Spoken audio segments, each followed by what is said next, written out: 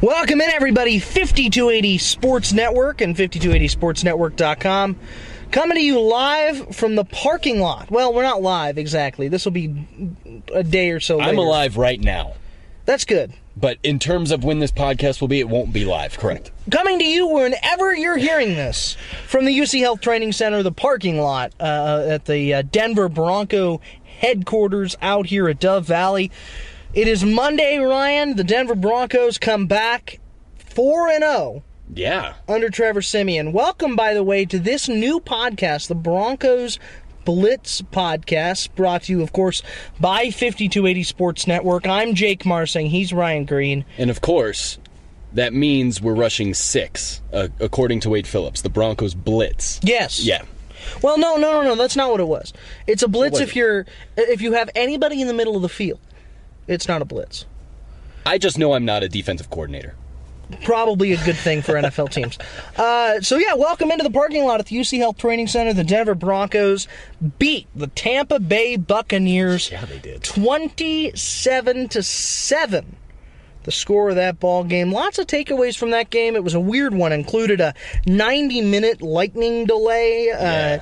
A lot of odd play in that game. Ryan, what was your big takeaway from the Broncos' big win over the Bucs? My biggest takeaway is that somehow the quarterback position, during training camp, we all were worried about, and now we just don't have to worry about it.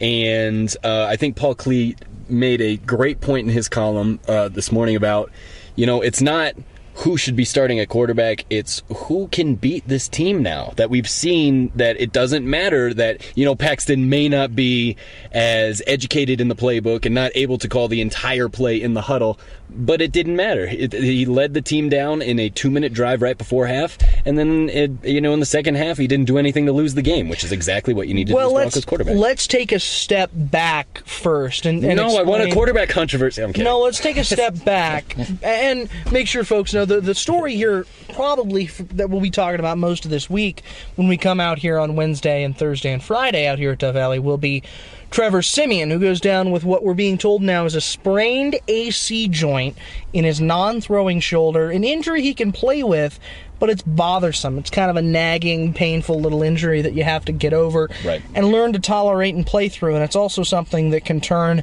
progressively worse if you don't treat it the right way. So the Broncos are going to be really cautious with him, and of course, that happened right before the end of the first half. And in the second half, Paxton Lynch, the first-round draft pick, the 26th overall pick, the kid we've all been talking about, thinking about, wanting to see, gets his first opportunity to take NFL snaps in Trevor Siemian's place. I thought he played well, Ryan. I'm with you. I thought there were a lot of things that he did really well in this game, especially in terms of his ability to throw the football down the field, play to his strengths, and that's credit to Gary Kubiak as well, who was willing to let him do those things. I think that's what I was happiest about, because when a rookie quarterback comes in, they usually stick to the checkdowns, the easy throws, the easy completions, and his first pass was ugly, but it was down the field, and he tried to get it to Benny Fowler, and then he came back, he hit Emmanuel very hard. I think the pass knocked Emmanuel down on that catch. And then even in the fourth quarter, to start the fourth quarter, that sideline throw to Demarius was just money. And that's what you want to see when you know that your quarterback has that kind of arm. And, the ball that Paxton Lynch throws and the ball that Trevor Siemian throws are very, very different balls. If we get one of the receivers up on the podium, I may ask him about that a little bit later in the week. Okay. Hopefully. You're right. Yeah. I think it's an interesting point to raise, but I don't really think they changed much of the offense. They did a lot more out of the gun, but Paxton was able to show his ability to play from under center, which I thought was good. Right, absolutely. Some other takeaways from this game: Aqib to frickin' Lieb. Good Lord. 2 interceptions in this game. Plays exceptionally well. Obviously, a guy coming off kind of an interesting offseason. I don't know when we'll hear news about whether that's going to get resolved or not, but I think the way he's played in the early part of this season, I'll be honest with you, Ryan, I was a little bit concerned that he was going to come back and have some issues.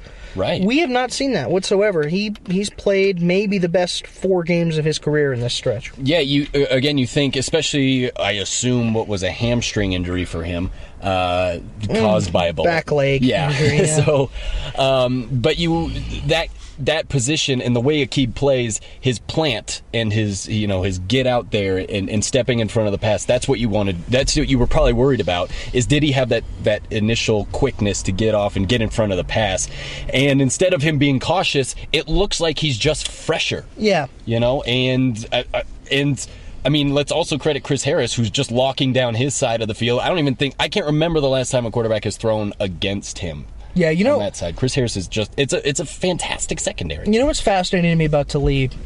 Talib is not a great technical corner. He's not. Chris Harris is a far better technical corner than Aqib Talib, but Talib is a better athlete.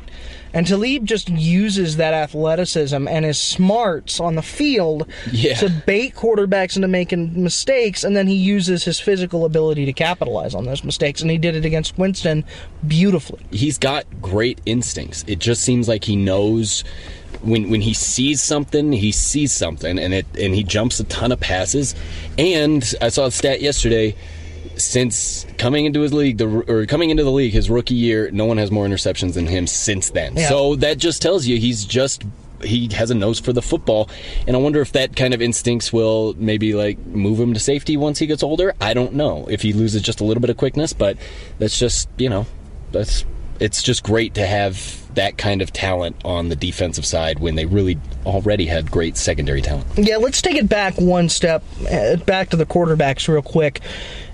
There's going to be talk all week about a quarterback controversy and about this being... There's no quarterback controversy. This is Trevor Siemian's job. As Gary Kubiak said today in his press conference on Monday. His first words were, "This is Trevor Siemian." And Trevor's our starter. Yeah, Trevor's our starter. Sorry, Trevor's the starter. Yeah, and he's rightfully their starter. He's done everything that Gary Kubiak has asked him to do. Yeah. He's run the offense efficiently, and you know what? That locker room is behind him. They love them some Trevor Siemian. They want to play for him. They want that guy to be their leader. Paxton Lynch will be the quarterback of this team.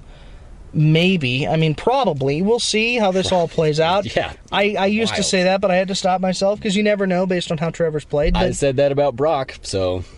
Paxton has more physical skill than Trevor, but right now, the way things sit, Trevor's their guy. Yeah. I agree with that. And he should be. You agree with that? Yeah, he's... I like Lynch more than Siemian as a prospect, as a quarterback. Right. When you say that.